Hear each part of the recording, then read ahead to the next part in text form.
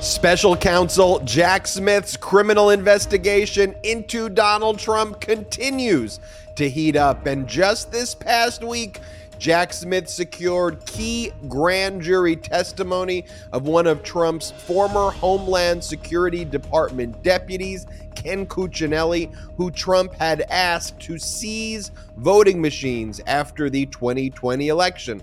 So, Popak, will Trump be indicted in February is a big question, but perhaps even a bigger question is who will indict Donald Trump first? Will it be special counsel Jack Smith?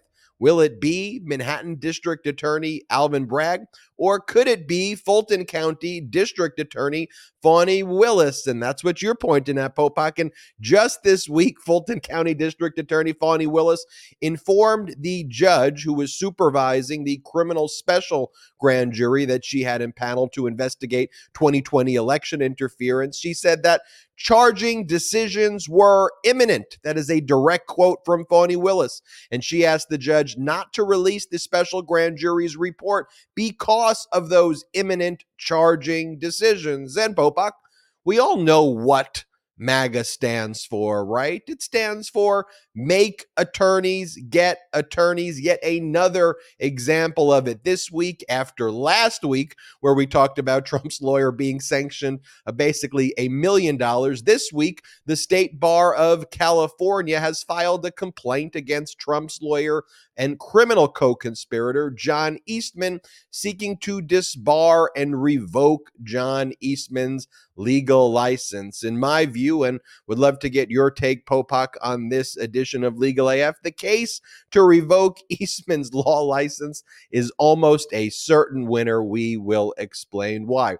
And in this week of accountability, and look, folks, I know it's been a long week, but let's not forget what happened earlier in the week on Monday, where we saw the Justice Department secure the convictions of 4 more terrorist oath keepers for seditious conspiracy and numerous other felonies in federal court in Washington, D.C. That happened in one courtroom while they were prosecuting the Proud Boy terrorist organization in another courtroom. Can we compare the current Department of Justice successful prosecutions with Bill Barr and John Durham, and especially the more we learn about them actually covering up more crimes for Donald Trump? We got to talk about this on this episode. And it looks also like in this week of accountability, the Justice Department is getting ready to indict the MAGA Republican, the complete and utter fraud. I mean, it's the same thing, MAGA Republican, complete and utter fraud, but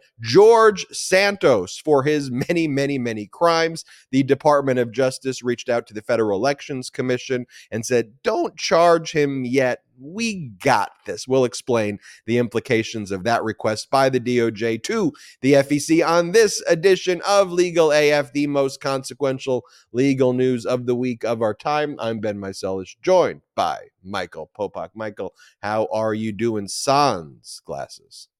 Sans glasses. I'm doing fine. I want to spend a minute talking about something we're not going to talk about on the podcast, but something that's near and dear to you and me. And I want to do a moment about Tyree Nichols, and our hearts go out to what happened there. You have a big background in police brutality cases. I've been involved as well.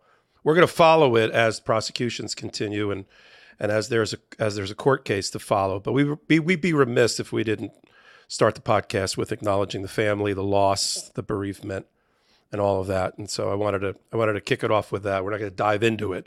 But it is a tragedy of epic proportion and inhumane and immoral and depraved, and it happened in America once again. Happens too many times here. Just happening once is enough, and the fact that it is repeated over and over again, as President Biden said, if we are to live up to our ideals of who we tell the world we are, we need changes. This cannot be happening so frequently here. This should not be happening at all here in the United States. It is utterly despicable. Real reform, real change is needed, and real accountability is needed. And again, we're not going to get more into it here. We will follow those events as they unfold, as criminal proceedings unfold, and we will keep you updated there. Let's get into Jack Smith's criminal investigation. As we mentioned at the top, it is indeed heating up even more. We've been covering the flurry of subpoenas that Jack Smith has been sending. Donald Trump has been railing about key witnesses testifying before the grand jury. And now we've learned of one. There's probably a lot of others that we don't know about because, as we've talked about here, grand jury proceedings are held in secret, criminal grand jury proceedings, that is. So how do we know? Well, you can actually have cameras and have people stand by the courthouse where a lot of other things are taking place. As I mentioned before, we have, the Oath Keepers trials and the Proud Boys trials and other insurrectionist trials. And guess what? They're all in the same courtroom or right around the same area. So there's a lot of media there. So you can actually see individuals entering and exiting if they're unable to kind of hide and they're not able to, sneak in. So we saw Ken Cuccinelli, and the media saw Ken Cuccinelli walking in. It was clear that he was there for grand jury testimony in connection with special counsel Jack Smith's criminal investigation into Donald Trump's election interference. And Cuccinelli is important for a lot of reasons. He was one of the top Homeland Security deputies. It actually turned out he was illegally appointed under the Federal Vacancies Act. He should never have even had that position in the first place. Like a lot of Trump appointees, they were designated individuals who were never actually confirmed because Trump broke the law in everything he did. And that's why even the acting Homeland Security head, Chad Wolf, was determined by a federal judge in New York, Judge Gardefee, that everything that he did was unlawful because he was unlawfully appointed. So just kind of start with that.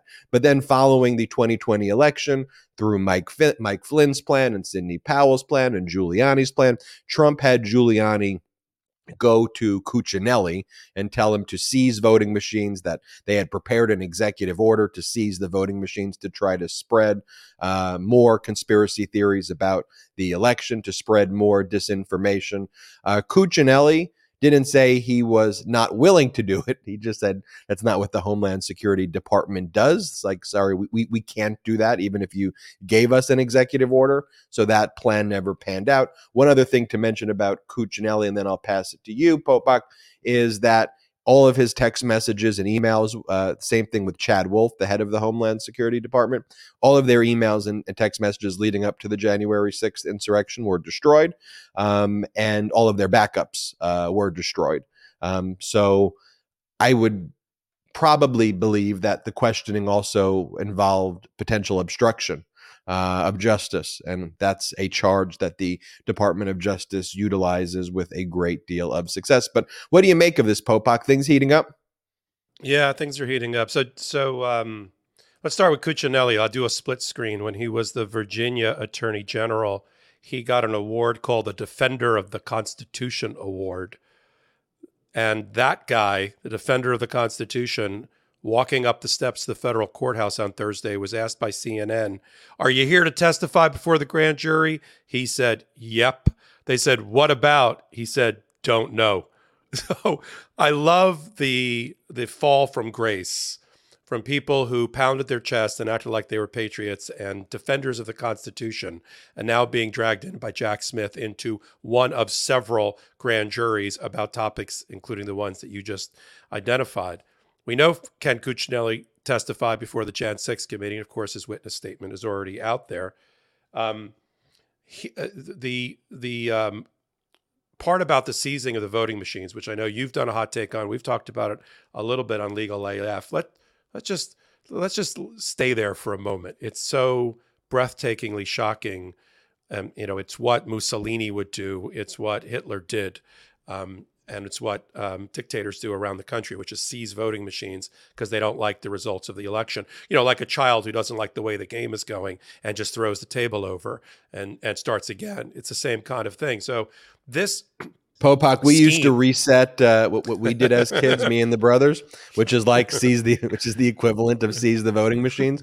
So we would be playing PlayStation right before the other brother was about to lose. You'd hit the reset button. You turn it off. Right. And then the other brother, Right. and then the other brother would cry. Sorry. Right. Go There ahead. you go. Same thing. Same exact thing. But I want to go over who was the architect for this. Who hatched this plan. You had Colonel Phil Waldron, former military, former Army, who's a crackpot and was part of the inner circle of Trump that got even more inner during the coup plotting. So you had Phil Waldron, Lieutenant General Michael Flynn, also Army. They were the ones that came up with the ideas about using the Pentagon, the Army, to seize voting machines. They were guided in this plot. They were stirring this cauldron of crap by Sidney Powell. At or around the same moment, now that we've got the timeline right from the Jan 6 committee, it's right around the same time, and we heard about this at the time and reported on it, that Trump was seriously considering naming Sidney Powell special counsel to investigate election fraud until Chip Cipollone and others said, over our dead body, because she is, as Cipollone has testified, nutty and not moored to reality in no way. The other person that Trump apparently had in mind for this fake job that he was going to create in the waning days of his administration was Ken Cuccinelli, lawyer, former attorney general of Virginia, and all that. So it was one of those two choices. So you've got Colonel Waldron, Lieutenant General Flynn, guided by Powell saying it's okay, telling Trump, whispering in Trump's ear that they should use the Pentagon. Apparently, 2 executive orders were actually drafted, Ben. One, an executive order to authorize the Pentagon to seize them, and the alternate one, which is where Cuccinelli comes in, the alternate one was to have the Department of Homeland Security do it. Led to the phone call with Cuccinelli, where they asked Cuccinelli to kind of find the authority to do this, and he came back on the line and said, we don't have that authority. I don't know if that was a moment of courage or he was scared shitless or whatever. But he actually testified to the Jan 6th, at least. We don't know what he did to the grand jury now, but to Jan 6th, he told them that he was never asked about he didn't know about the executive order and draft. And so it was more of the conversation is all that he could remember. And of course, as you said, Giuliani was guiding Powell as well. So you had Giuliani and Powell as the lawyers, Waldron and Flynn as the former military guys that Trump loved to surround himself with, using and I think it's so back to things that you and I've talked about and making this a continuity. Trump's not using the military appropriately to defend the Capitol during Jan 6, but he's going to use the military to seize voting machines so that he can, review them. So Cuccinelli looked pained during the CNN moment on the steps because he's in harm's way, putting aside for a moment that everything he did or said while he was the acting deputy secretary, as you outlined in the beginning, was completely invalid and ultra vires and all of that. Putting that aside for a minute, he got looped into, a real coup element of seizing voting machines using the military. I can't even imagine if that order had gone out, what somebody like Miley or, the Joint Chiefs of Staff head would have done. They would have had to, I think at that point, playing this out, the 25th Amendment would have had to been exercised, or the military would have had to basically, say no at that moment. But we'll never know. Although it is scary to think we were on the precipice of that with this Donald Trump. Popak, I think that's a chilling analysis of what could have been.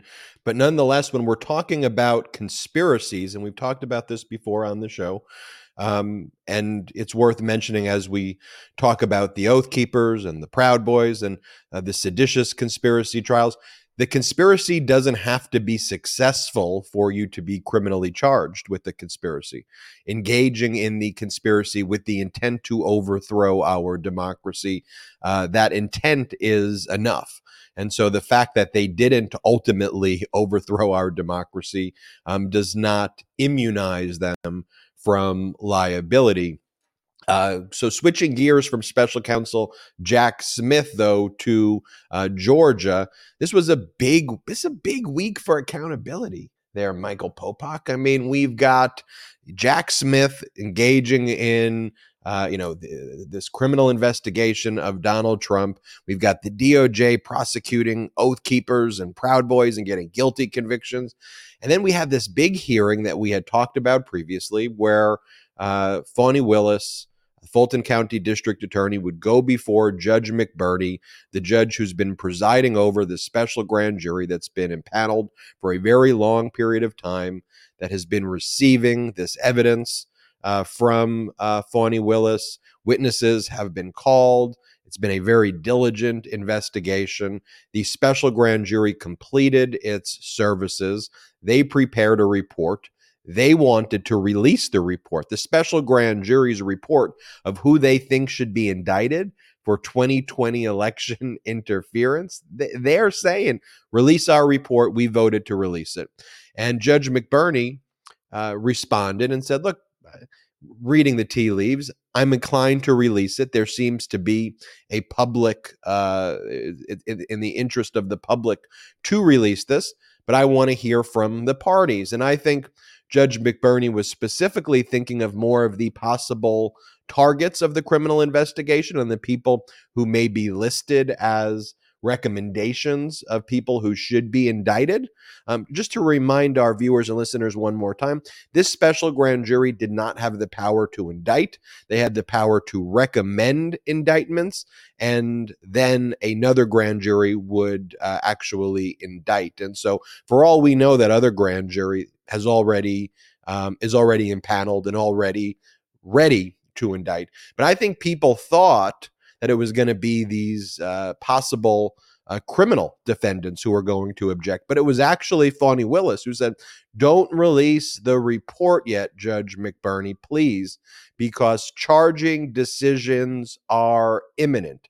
Charging decisions meaning that the Fulton County District Attorney is getting ready to charge multiple individuals for their role in 2020 election interference. What do you make of that, Michael? Yeah, that was I watched the 90-minute hearing. Fani spoke for about 8 minutes, but it was the most powerful 8 minutes in that entire hearing. The rest of it was sort of inside baseball, and we all geeked out about whether this is a general presentment under Georgia law and does it have to be made public? And, the media got up and made their argument. We'll talk about Donald Trump's ridiculous moronic comment about him not participating in it and how he thinks he's been exonerated because he wasn't compelled to testify before the grand jury that's looking into his own criminal action. Putting that aside for a moment, I listened very, very carefully and watched very, very carefully because you and I are practitioners. We've been in the courtroom. I pick up as much from body language and situational awareness of what's around me, including the judge and my opponent, as I do from anything else in the room that's being spoken. And Miss Willis's responses to the judge, direct, almost curt. She really doesn't want this published, the special purpose grand jury report, for a couple of reasons that she stated. One, I need to defend making sure that the multiple defendants, not possible ones, not maybe ones, multiple defendants that will come out of this when I make my decision that I haven't yet made, but I will be making it imminently about seeking indictment from a regular grand jury. I'm worried about them having a fair trial. I don't want to buy an appeal. I don't want them to have an appellate argument that they didn't get a fair trial because of the disclosure of all this material. And she also said, I don't want my hand, she didn't say it quite this way, but I'm paraphrasing. I don't want my hand forced to make the decision to seek the indictment before I am ready. And then she outlined all the ways that she's been methodical and sober in her approach, and she doesn't want that apple cart thrown over now. She said, I made a decision. I told everybody I would make my decision whether to seek a special purpose grand jury quickly, and I did. I told everyone that if I got the special purpose grand jury, I would only keep it in session for as long as it was authorized. I did that too. I finished my work in the 7 months, in actually shorter period of time. And now I will make my decision imminently. The other reason from her body language, not her body language, because you had to see it. The reporting didn't pick it up. When she said the following, it was the sentence before the comment about imminent decision that was important. She said to the judge, there's only 2 people in this room that have read that report, me and you, Judge, and now she didn't wink, but she says, based on what's in there that you've read, my decision is imminent. And that imminent also carried a lot of weight because I think it also signaled to the judge, like, don't be so quick to release the report. I'm going to be making my decision really quickly. So give me a little bit of time, just give me a hot minute. I'll get this decision made, and then you can do what you want. But she really doesn't want it released until she's gone through the grand jury process, or at least until she's made her decision. I don't know what's in there, but it's got to. We've always suspected that it is a bombshell against defendants that we've heard of. I said on the show with Karen, we're not. I guarantee it's not going to be a list of defendants that we're like, who are these people? The fake electors? That's the only people that she indicted. The targets, and she's identified, and we've been able to piece together, there's about 17 to 20 targets of the special purpose grand jury. We think that includes Meadows, Eastman, who we're going to talk about a bit later in the pod, Lindsey Graham, and Donald J. Trump. So some combination of that group is probably, I would predict, and I think you agree, part of the multiple defendants that she is soon going to make a imminent decision about whether to go into the regular grand jury. A regular grand jury people are like, oh my God, there's going to be a delay. Regular grand juries are already there.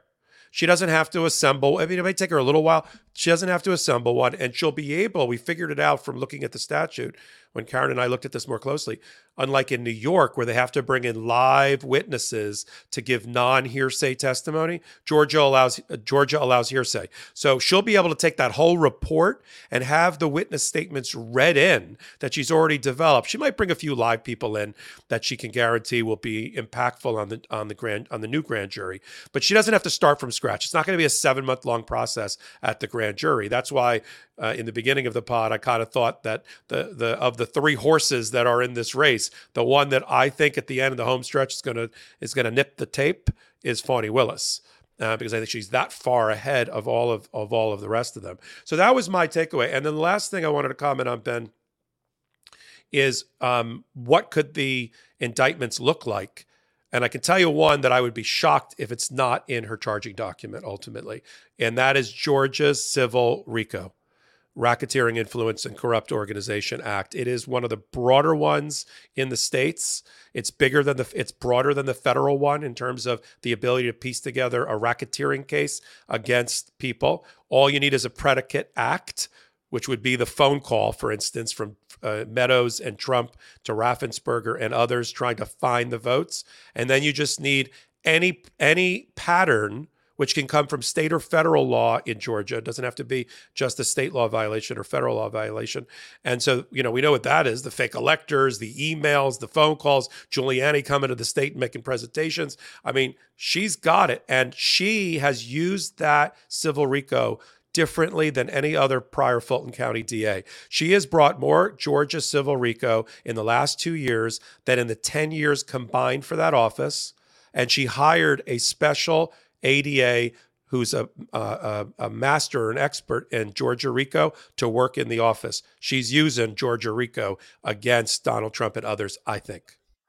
Let's not forget, she has the phone call, which Donald Trump calls the perfect phone call, which is all projection, which was, anybody who listens to that phone call will tell you that's a crime what you are listening to. When he says, find me 11,780 votes or else, very bad things are going to happen to you, Brad, or words to those effect. And then you have all the other conduct surrounding that, which it wasn't an idle threat. By the way, I think the threat alone is criminal, but it wasn't just the threat. It was then actually positioning people to engage in conduct that would be harassing and threatening and intimidating, and actually making good on the threats if those votes were not found. And by those votes found, Brad Raffensperger, who's testified before the special grand jury, who would testify at a criminal proceeding against Donald Trump. By the way, this is what would make it so fascinating. Fani Willis's witnesses, a lot of them are going to be Republicans, Republican state officials who said, look, we even voted for Donald Trump. And a lot of them are feckless and have no spine. And sometimes when you ask them, would you vote for the guy again? Sometimes they'll say that they will. That's a whole nother conversation. That is, it just shows you, how spineless these people are and how they'll let fascism creep up. But these are people, though, who would say that, but then testify against Trump. And Raffensperger said, no, that was extortion. So when you have the Secretary of State saying, I was extorted, I understood that to be a threat. I felt threatened. You don't have much more of a compelling witness come in, play that tape, have the Secretary of State testify in Georgia. I think it's a strong case against Donald Trump. We'll see if she indicts, but again, charging decisions are imminent. I agree, Popak. It's not just going to be the fake electors, but they're going to get indicted, the fake electors. These top Republicans in Georgia, who are the MAGA Republicans in Georgia, who link back to John Eastman. John Eastman too, by the way. We're going to talk about John Eastman soon. He's throwing out screwed. An F-bomb, Popak. That was an unprecedented F-bomb that you threw out. Just very. No, we're going to keep it in there. I'm going to have Salty make sure. Salty probably already censored it, but a very casual F-bomb you're throwing out there without really. Is it maybe no glasses Popak's a bit edgier than glasses Popak? So yeah, it's like it's my alter ego. It's no glasses Popak. It's like Wario. The testimony, the testimony that's coming out of like the Republican GOP, the GOP heads in Georgia, tie Eastman directly to the fake elector scandal, and that he, one of them testified that, he didn't really think Eastman believed it at all, but just saw it as a way to delay the peaceful transfer of power. I think John Eastman, we're going to talk about him later, is in a world of hurt. I'd be shocked if it's not Meadows, Trump, and Eastman. I'm not sure she bags Lindsey Graham. Maybe. I don't like Lindsey Graham's phone call any more than I like Donald Trump's. I don't like phone calls to talk about, is there a way for us to throw out legitimately filed or mailed mail-in ballots? No. Or absentee ballots, but he may skate. But Trump, the phone call, Meadows, the phone call, Giuliani, Eastman, I think they're screwed in a good way. And Popak is cursing. You know who else is probably cursing? Not casually, but cursing at himself in the mirror. What has become of me? John Eastman. John Eastman's been a lawyer since 1997. He was a very distinguished professor at the Chapman Law School out here in California. Known as a constitutional scholar, but he turned MAGA.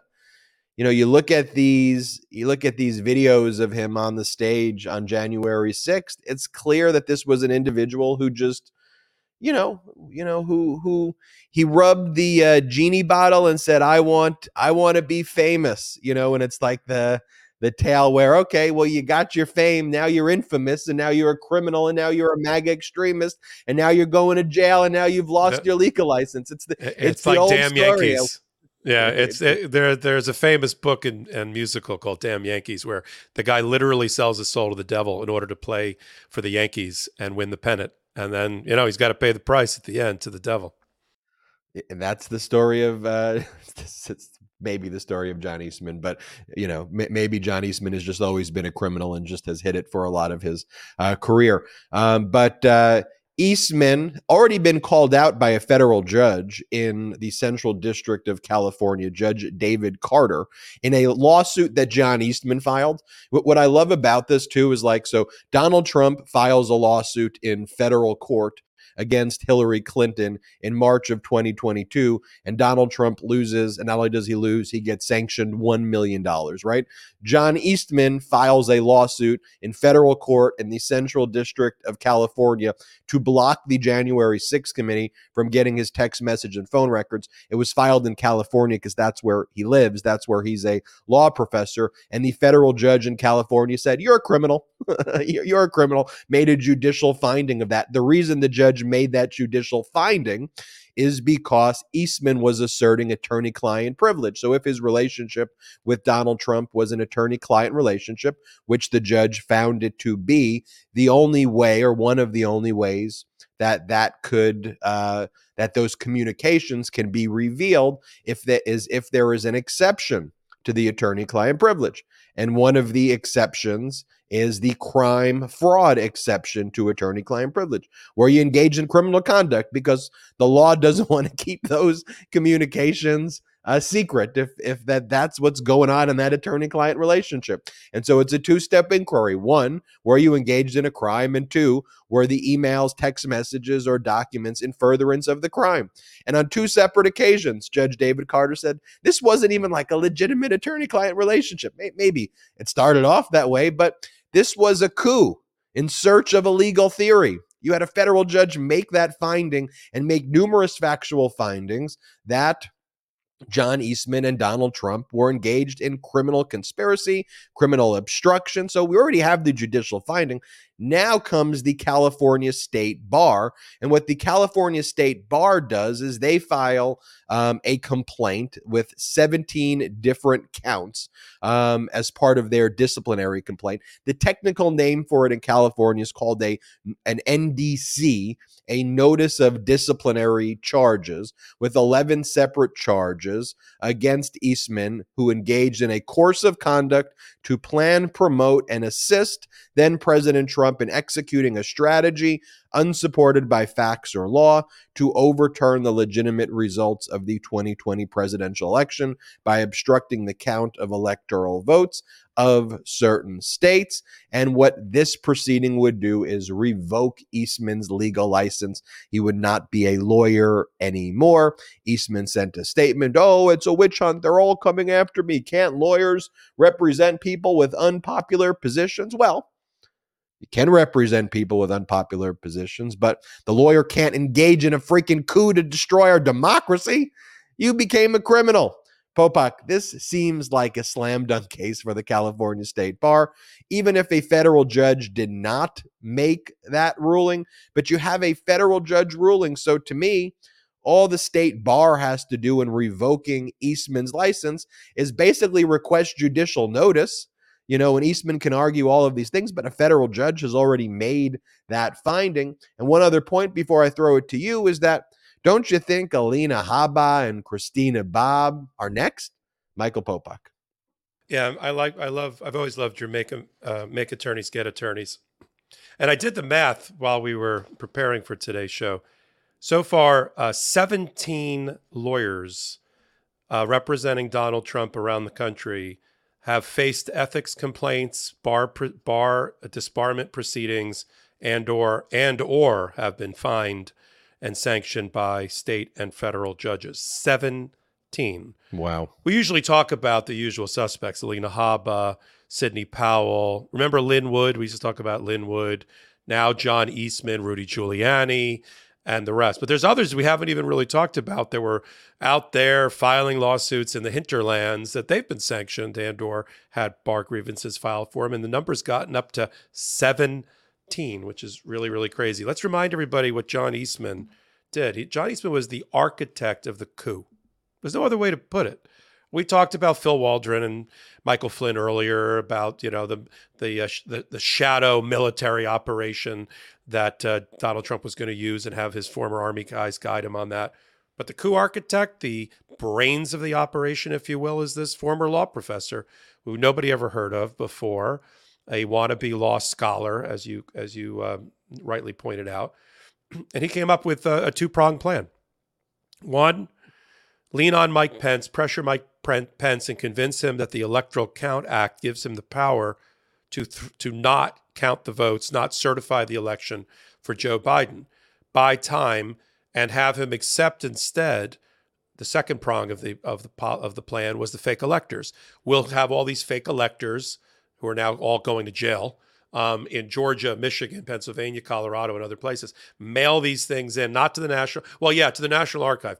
Not on official paper, not done properly, not really electors at all, phony, fake electors.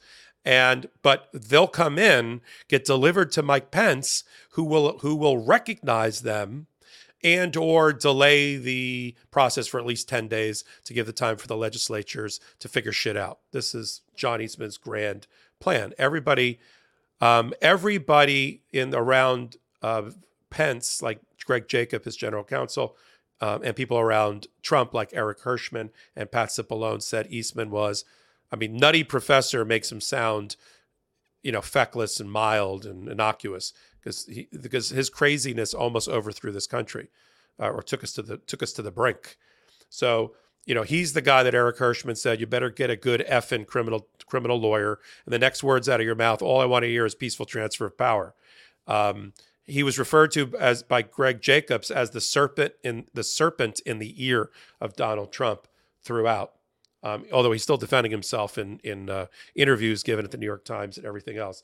So, and he's involved directly in the Georgia interference and the fake electors issue there, which is why I think he's likely on the hit list for Fani Willis when she moves around to indict. Now, he's, as you said earlier about him rubbing the genie bottle, and we joked around about damn Yankees. There is a principle, a protocol that you and I learned as lawyers. I learned from a mentor of mine. If you're going to do criminal defense work, which I did for a time, nonviolent criminal defense work, the number one rule is when the hearing is over and your client walks through the metal door, you walk out the front door, the wooden front door. And that means you represent your client zealously, as you're required to do under our rules of ethics, but you don't become a criminal. You don't. Otherwise, you're going to be walking through the metal door with them. And I've always, it was said to be sort of half jokingly when I was a very, very young lawyer, maybe 1 or 2 years out. I've never forgotten it. And not that I had to, I have my own morals and ethics, but it is an imagery that I've never forgotten. He's obviously lost his way, as have the other 17 that we've identified. But I agree with you. The way the Barr complaint was written by, and this isn't even brought, I'm sure somebody tipped them off and filed a Barr complaint, but I think the Barr can do it themselves. And in the Barr complaint of the 11, they can, right? The 11 disciplinary counts that they've listed, I thought the statement that they made, which we touched on, about usurping the will of the people, overthrowing an election, that is the most sacrosanct thing in our country, in our republic, and the fact that you worked against that means you should no longer be a member of an honorable profession and be a part of our bar. And based on what I saw with Giuliani, DC and New York and other places, he's getting disbarred. Popok, just an interesting thing you meant. So different people can file bar complaints, and it's basically the same in different states. So a client can file the bar complaint against their lawyer, which usually has a little bit more of a persuasive impact when the bar gets it. Obviously you have to look at what the complaint is versus just if some random stranger files it, or your opponent in the litigation files it.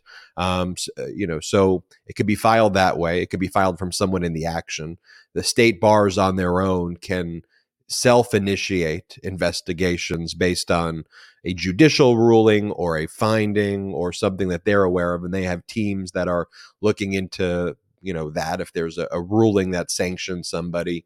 And for example, if you're sanctioned by a court over a certain amount of money, most states will require that you self-report that sanction to the state bar, and then they could initiate action, based on the sanction. And also members of the public, concerned citizens, anybody who's watching can file a complaint against somebody like Eastman or Alina Habba or Christina Bobb, on the merits of the fact that the underlying actions that they filed were frivolous or that they've been engaged in misconduct. And then it's up to ultimately the bar investigators to take action. Different states have different state bar authorities, and they're based in different areas of the government. Sometimes they're independent bodies, sometimes they're run by the legislative bodies. So it's different in each state, but What I do wonder, though, Popok, you gave those statistics about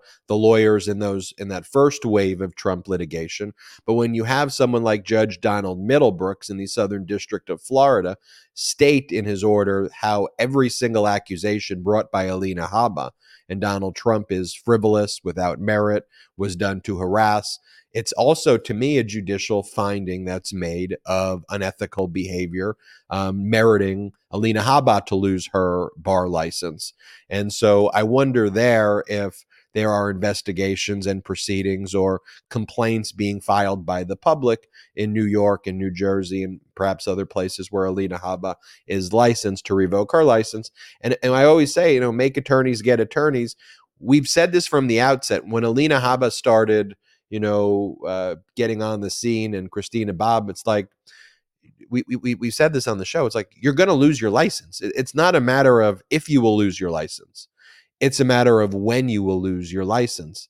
And yeah, you'll have this year or 2 years where I suppose you'll get fame on right-wing echo chamber media and they'll treat you like you're a hero, but they're going to abandon you right away. You're going to have no legal license, and your legacy in the United States of America is going to be like a freaking traitor. And that you're aligned with the Oath Keepers, and you're aligned with with Trump. You're aligned with terrorists, and that by proxy makes you a terrorist. It makes you a traitor. We're not afraid to call that out here on the Midas Touch Network. We're going to talk about some traitors in a little bit, these Oath Keepers, and they keep getting convicted in very difficult trials. Seditious conspiracy is not a cause of action that has been a criminal cause of action that's used frequently, but it's been used with regular success now by the Department of Justice. I want to talk about that. First, I want to talk about our sponsor, ZBiotics. Ever skipped a workout because of drinks the night before? Me too. If you're committed to your healthy routine this year, you need ZBiotics. ZBiotics pre-alcohol probiotic is the world's first genetically engineered probiotic. It was invented by PhD scientists to tackle rough mornings after drinking. So here's how it works. When you drink, alcohol gets converted into a toxic byproduct in the gut. It's this byproduct, not dehydration, that's to blame for your rough next day. ZBiotics produces an enzyme to break this byproduct down. It's designed to work like your liver, but in your gut where you need it most. Just remember to drink ZBiotics before drinking alcohol. Drink responsibly and get a good night's sleep to feel your best tomorrow. The first time I tried ZBiotics was on a vacation with my fiance. As I instructed, I drank a bottle of ZBiotics before any alcohol, and I was amazed at how good I felt the next day. Give ZBiotics a try for yourself. Here's what you got to do. Go to zbiotics.com/legalaf. That's zbiotics.com/legalaf to get 15% off your first order when you use Legal AF code at the checkout. The code is LEGALAF at checkout. ZBiotics, and I think this is what's so key, it's backed with a 100% money back guarantee. So if you're unsatisfied for any reason at all, they will refund your money with no questions asked. I love 100% money back guarantees like that. So here's what you got to do. Head to ZBiotics, ZBiotics.com/legalaf and use the code LEGALAF at checkout and get that 15% off. Remember, there's a 100% money back guarantee. You're going to love ZBiotics, and share with us your experiences after you use it. Thank you, ZBiotics, for sponsoring this episode of Legal AF. Michael Popok, go into this Oath Keepers trial. We all knew about the first one back in 2022 with Stuart Rhodes and a group of 4 or 5 Oath Keepers in that trial. 2 were convicted of seditious conspiracy. I think the other 3 were not convicted on the seditious conspiracy count, but all 5 in the first trial were convicted of obstruction and numerous other felonies. And so they're all going to jail for a very long time. The sentencing has not occurred yet. Of course, we'll keep everybody updated when that happens. Separately, there was the next group of another 4 Oath Keepers who have been trial. It hasn't been reported with the same fanfare, if you will, as the first Oath Keepers because Stuart Rhodes was the leader. But here you had people like Joseph Hackett of Florida and Roberto Minuta of Texas and David Morshell of Florida and Edward Vallejo of Arizona. And these individuals were part of the next group of seditious conspiracy charges. And as you and I have discussed, one thing the Department of Justice is very good at is learning from previous trials, what went well, what didn't go well, and kind of building on that foundation, looking at the Stuart Rhodes trial and seeing how Stuart Rhodes' conduct was so reprehensible that some of the other defendants were able to kind of say, look, it was all Stuart Rhodes. We're just a bunch of idiots. We were brainwashed by Donald Trump. We're a bunch of morons and we screwed up. We're not smart enough to be involved in seditious conspiracy. That was essentially the argument. Like, we did some bad stuff. We're not, these people are just a bunch of idiots who like to talk a big game but don't know what the hell they're doing. Right? That's been kind of one of the common arguments that they make. And so now the Department of Justice learned from that, and here they went 4 for 4 on the seditious conspiracy count, and they also went 4 for 4 on the obstruction count. There were some other lesser counts where there were some splits here and there, but on the big charges, all of these Oath Keepers were convicted. So, Popak, these are tough cases, though. Seditious conspiracy before Merrick Garland. I mean, when was the last time? 30 years ago, maybe once, and now it's 30 or 40 years ago. Yeah, I want to give in my take on this. I want to give credit where credit is due. Department of Justice took on a high risk, high reward scenario and won twice. Seditious conspiracy was not the easiest charge they could have brought. It was the opposite. It was the hardest charge they could have brought with a lot of risk of failure. They've now convinced two separate juries, having not anything to do with the other, that people are guilty of seditious conspiracy. So shout out to the Department of Justice. Not only are they like 10-0, but they are they're going for double grand slam home runs, and they're getting them in front of different juries. In fact, as you said, they're learning, like I say it like machine learning. They're getting better and better each time. They're getting faster and faster each time too. The Stuart Rhodes Kelly Meggs jury from November was an 8-week trial and 2.5 days of deliberation leading to the convictions. This one was a 5-week trial and the same 2.5 days of deliberation. So they're getting faster and faster, and they're learning. And one thing I think they learned is what you alluded to, Ben, is about grouping. Now, it wasn't totally in their power to divide the trial up the way that it got divided. Well, you and I reported last year that there was a hearing in front of Judge Mehta, who we like a lot, who said, look, first of all, I can't put 8 defendants, 8 defense lawyers, prosecution team, and everybody in front of one jury. All right, there's only so much information that a jury can keep track of. It's too much, and my courtroom can't handle it either. So I'm going to split you guys. And we didn't really focus on what the Department of Justice, if anything, was advocating in terms of the divide. It might have been better in retrospect. I think what the Department of Justice has learned is the following. If you put the foot soldiers along with the generals, as it was with Meggs and Rhodes and the others in that trial in November, the jury may do a little bit of a compromise verdict, which they're not supposed to do, and nail the top 2 for seditious conspiracy and charge the others with something only slightly less than that. Maybe the way now in retrospect, maybe they would have advocated to a judge, Mehta, we need 3 trials, Judge. We need 1 trial for these 2. We need 1, and then you can split the other 2 in half. And then they probably would have gotten cherry, seditious conspiracy, because the jury wouldn't have been in a situation of potential compromise. So they're learning about the next large group. Proud Boys is already up and running. This is, again, as I've said in a number of hot takes, this is the Department of Justice that can walk and chew a lot of gum at the same time. They're still making arrests. Marines are getting arrested for their role in the Jan 6, while one trial team is doing Oath Keepers, another trial team is doing Proud Boys, another trial team is getting Jan 6 convictions, another 3 or 4 trial teams are in grand juries getting indictments and the like, all at the same time while they continue to investigate to try to grab people off the street that were involved who think after 2 years, I haven't been picked up yet. I got news. There's 2 news flashes here. You post it to social media or anybody saw you out there and you haven't been picked up yet, they're coming for you. Pack a bag, leave it at the front door, keep one eye open because the FBI is coming through the front door. That's one. And second, cut a plea deal. Let me repeat, cut a plea deal.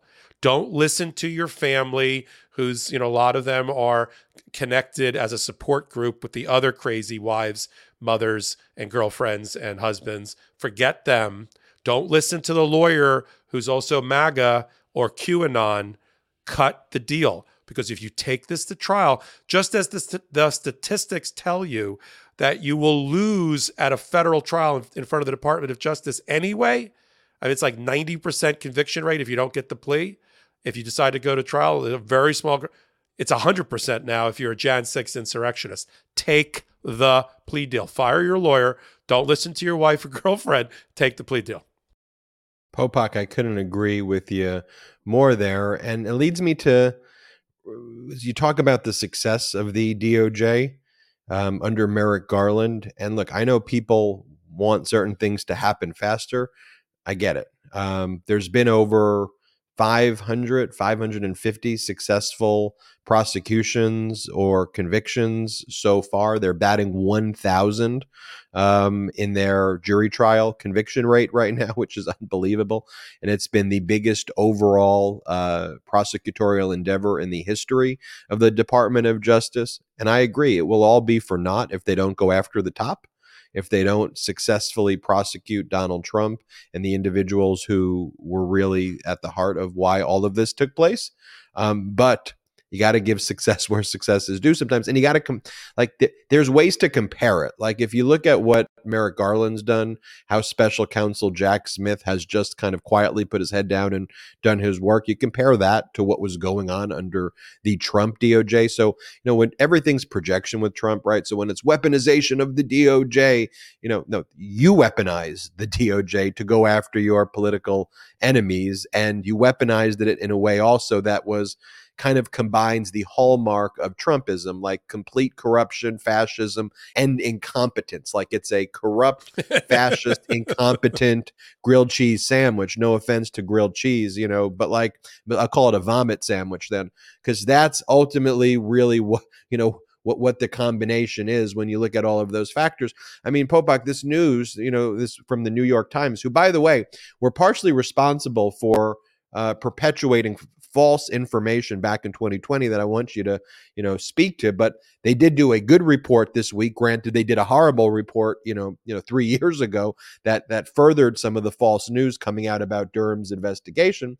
But what appears to have taken place is that Durham, as part of his investigation, when he was appointed by Bill Barr to try to go after all of the people who provided accurate information about Trump's links to Russia, all Durham was able to actually find in terms of criminal conduct was that a group of Italian officials told Durham's investigators they had information that Trump committed crimes.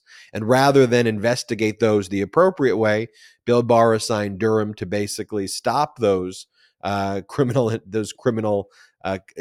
investigatory efforts from taking place in its normal course, and then basically reported it out as though they had found criminal information about the origins of the Russian inquiry, when the information that they had only found was that Trump committed crimes to cover that up. I mean, I think that, frankly, that's not just unethical prosecutorial conduct. I think it's criminal. What do you make of that story, Popak, as we compare this to what Merrick Garland's doing? That might have been my favorite story of the week, the way you just told it.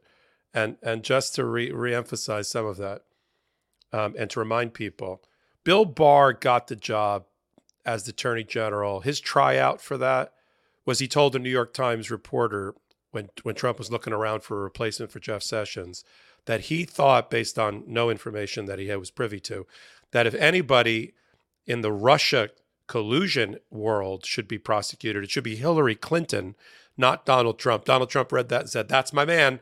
And within a week or two after, he was literally named as the Attorney General because he wanted that job and he wanted Trump to signal to Trump. And he unwittingly, the New York Times was used unwittingly as a dupe in that. So that's where Barr comes from the very, very beginning. Pro-Trumper, pro-Trump conspiracy, anti-Hillary Clinton. That wasn't as much reported actually when he got the job. The reason that he appointed a special counsel to lock him in even beyond a possible change in administration, and appoint John Durham, a drinking buddy of his. Speaking of Z-biotics, a Scotch sniffing guy with Barr, as has been reported. The reason he did that is because they didn't like the Inspector General report that was coming out about the FBI and the intelligence community, which basically absolved them of any kind of nefarious deep state anti-Trump conduct, which was the premise of Barr putting Durham into place. They hated that. They hated that Attorney General report. And so then to keep Durham in place so that the Democrats and a future president couldn't remove him easily, they made him the special counsel. Now, this is the contrast. Can you imagine a world where if in the middle of Jack Smith or Robert Hur doing his investigation about one thing, they got credible evidence and opened up a prosecutorial file, a criminal prosecution file about, let's say, Joe Biden, not about the documents, about something else entirely? You don't think Merrick Garland would take the podium and announce the appointment of another special counsel or that this criminal prosecution had been opened? We didn't know about what you just talked about, which is that when John Durham's team, trying to find a case that didn't exist, right? This was a case that was in search of facts and evidence, called the Italians, the Italian government, to ask them if they had any evidence that the U.S. intelligence community and FBI were secretly working against Trump. They said, we don't know anything about that, but we do have information about Donald Trump's financial misdealings and misconduct that you may be interested in. So to talk about backfire, Operation Backfire, Trump pushes to have Durham appointed special counsel to investigate ultimately Hillary Clinton and everybody else. And the only criminal prosecution at that moment that was open, one we'd never heard of until today, and the New York Times reporting, and through the Italians until like this week, is that there was another criminal investigation of Donald Trump we'd never heard of, and it was opened by John Durham. Why was it secret? Now, he eventually, no surprise, never found there was enough credible evidence to bring an indictment or to recommend an indictment. We know why that happened. But why are you and I just hearing about this in 2023? And then to add insult to injury, this is back to your point, Barr is complicit in all of this because he allowed the media to be duped. The media had gotten wind at around that moment of the Italian tip of Trump's financial crimes, potential crimes, that there was a opened criminal investigation that Durham had opened. Because all Durham ever talked about and Barr ever talked about was Russia collusion and whether the FBI, they allowed the media to report that it must be related to the Russia collusion issue, knowing it was about Trump and Italian financial crimes. They let that float out there. They also allowed, here's another complicit moment for Barr, he allowed an informational vacuum to develop, and Donald Trump stepped into it, and he filled the vacuum by saying that he believed that Durham was close to indicting Barack Obama and Vice President Joe Biden. And Barr didn't take to the podium and say, no, that's not what we're investigating. What the special counsel is investigating is Donald Trump. So Barr, although he tried at the end to cover himself in glory with the Jan 6 committee and all the craziness and talking Trump out of all this stuff, Barr has as much blood on his hands as anybody else for the attempted coup in America and to allowing and empowering this out of control, egomaniacal President Donald Trump. But we're just hearing about it. Talk about the value of investigative journalism, as Judge Middlebrooks called it. The journalists write the first draft of history. Okay, we're hearing about it late, but at least we're hearing about it. We're definitely hearing about it. We also have to acknowledge, though, how these tactics of intimidation and manipulation of the media, though, are effective when the media doesn't stand up to this and when the media just wants to gain scoops by reporting its sources, say that you should be careful because John Durham is now opening up a criminal investigation. Well, yeah, but a criminal investigation into Donald Trump that was then covered up, not into the origins of the Russia inquiry.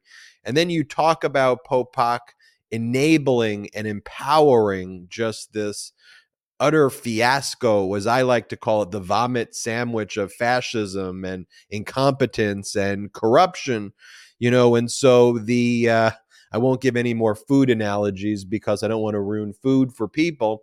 But within that is the crumbs, if you will, from that vomit sandwich are people like George Santos, who are now the face of what it means to be a Republican in 2023. I mean, just take that in for a moment, that the Republican Party of 2023 is the party of George Santos, of Marjorie Taylor Greene, of Lauren Boebert, of Paul Gosar, of Jim Jordan, of Matt Gaetz, of Donald Trump. By the way, I could probably list every Republican in the House of Representatives at this point, and they're all like that at this point.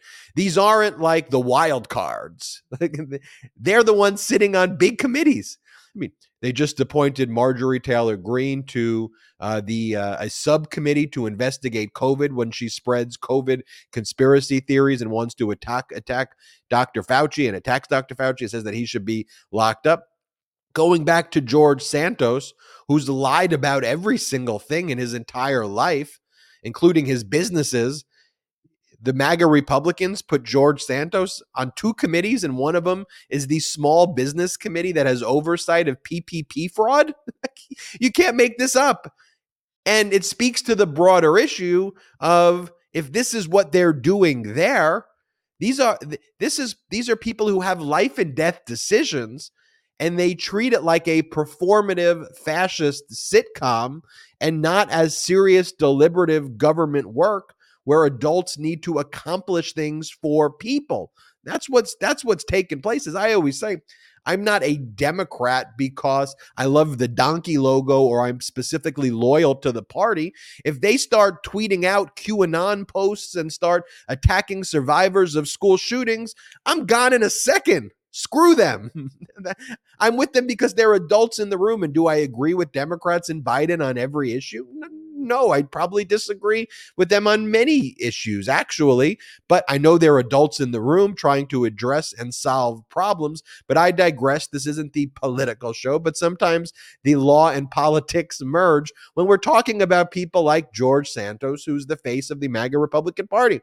Because just this week, we learned, in addition to all of the other lies that George Santos has told, the most despicable and heinous lies imaginable, from his mother dying in 9/11 to his mother surviving 9/11 to his grandparents being Holocaust survivors to him being Jewish to his employees dying in the Pulse nightclub shooting. I could go on. I mean, the most everywhere he went to school, everywhere he worked, everything's a lie. But this week, he starts filing these amended FEC forms, Federal Election Commission forms.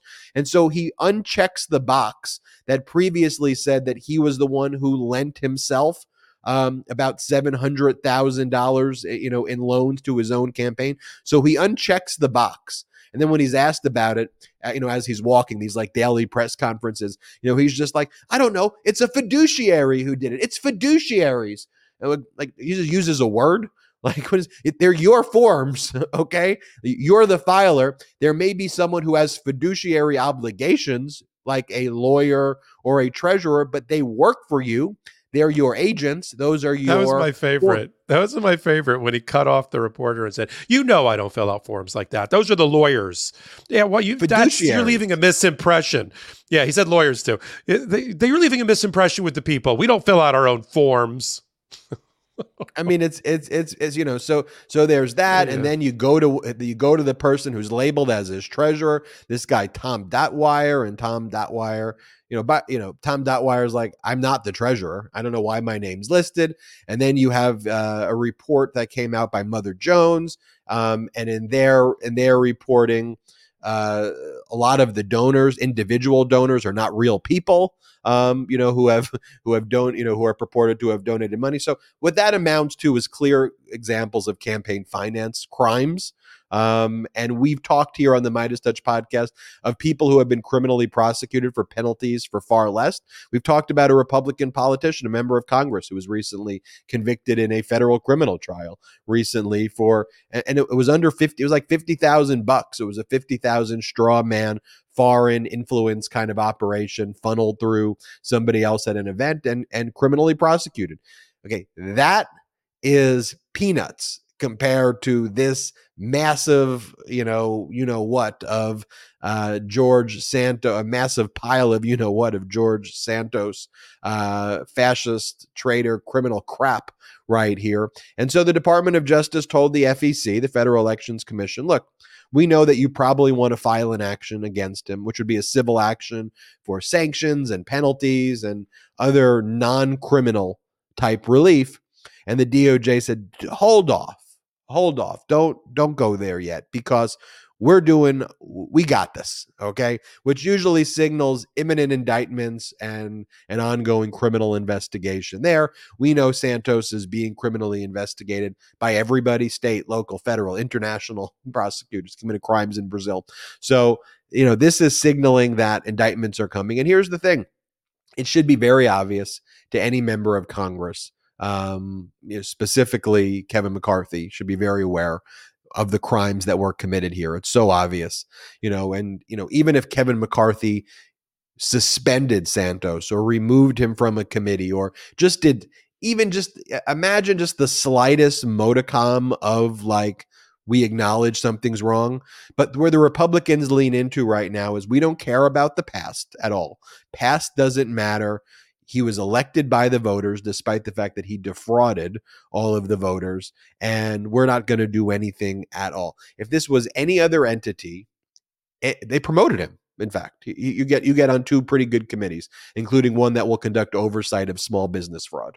Are you kidding me? If this was any business entity, a small business, a medium-sized business, a large corporation, a nonprofit, heck, if it was just like a club, a social club, a gathering, if a restaurant, if someone behaved this way in any entity, they would get removed, except, and this goes to the heart of it, except in the Republican Party, which combines those elements: fascism, corruption, incompetence, and that's who they are. Popok.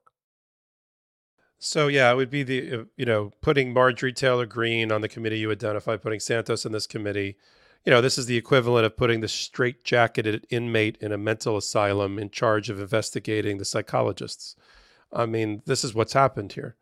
McCarthy is now come around to having publicly announced that if the ethics committee, controlled by Republicans, finds that he did all of these bad things, that he will be, quote unquote, removed from Congress. I'm not sure he's read the Constitution. I'm not sure that happens. Maybe they impeach him and convict him and remove him. Maybe. We'll have to talk about that process if and when it happens. Santos, God, how many times do we have to have an episode where we say Santos is in deep trouble?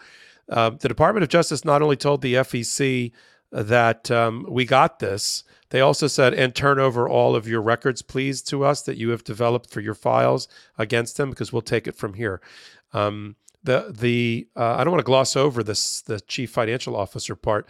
That chief financial officer wasn't listed on the last set. It was on his updated, new and improved, I got nothing to hide set, filled out by the fiduciary lawyers listing a CFO, a treasurer, who claimed afterwards, after he was contacted, because now we don't take anything at face value, by reporters doing their due diligence.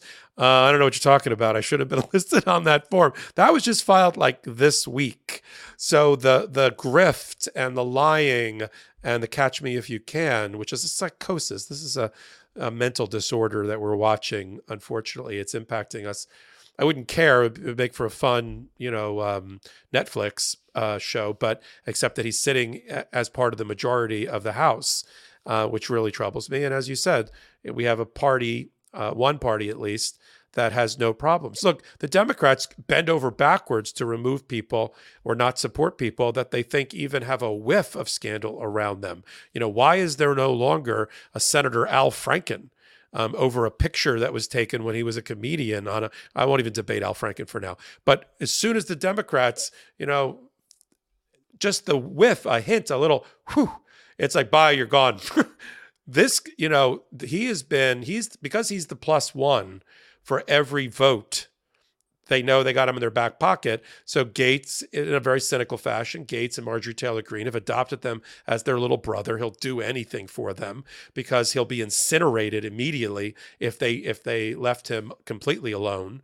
And they'd rather have him inside the tent pissing in than pissing out. But there's a chance this guy could be pulled off the House floor in handcuffs. I mean, and then everything else that's come out about him. I mean, if you saw recently, there is validated Facebook page and posts from 5 or 8 years ago where for anybody that thought he was Jewish, this will disprove that. Making Hitler jokes about killing the Jews on his Facebook page. I don't think anyone thought he was No, Jewish I'm saying. anymore. No, I know. But I can tell you who doesn't make Hitler jokes. Jewish people don't make Hitler jokes. So he's pretty somewhere deep inside of him, below the low layers of psychosis and psychotic behavior. He's laughing at this. He cannot believe he's gotten this far. This drag queen. By the way, that was the coolest thing about him. I had no problem with the cross-dressing. That humanized him for me. That he was, he was in touch with his whatever side down in Brazil.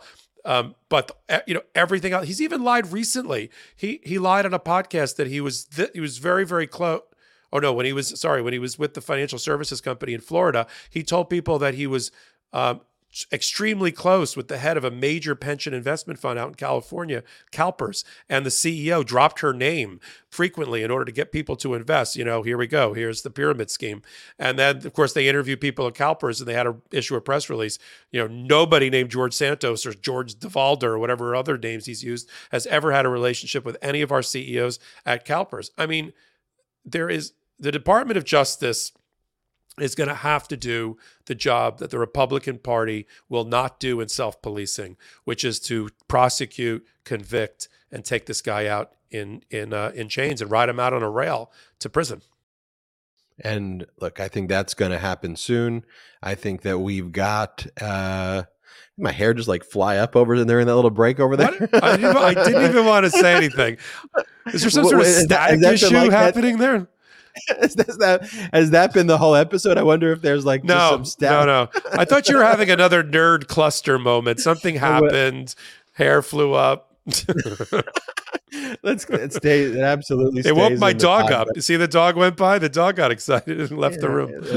That's what happens. I want to tell everybody too, while you're here, if you can, check us out at patreon.com/MeidasTouch, patreon.com/MeidasTouch. We have a lot of exclusive content we only have at our Patreon, but we're not funded by any outside investors at all. We're 100% independent. We're 100% accountable to you. On the last exclusive offering that we had on our Patreon, we did a 3-hour chat, me and my 2 younger brothers, the co-founders of Midas Touch. We answered every question for 3 hours straight of anybody who wanted to meet us and ask us questions. We're going to do more of those each month. And there's a lot of other exclusive content there. So if you want to meet us, if you want to gain any of these other exclusive membership benefits, but most importantly, help support the growth of this platform, platform. I know you probably have a lot of other subscriptions to other things, but if you have the ability to do it, check it out. patreon.com/MidasTouch, patreon.com/MidasTouch. Also, check out our merch. I love seeing people in Midas Touch merch gear. I love seeing people in Legal AF gear. And if you want to search for that, you just go to store.MidasTouch.com, store.MidasTouch.com, store.MidasTouch.com.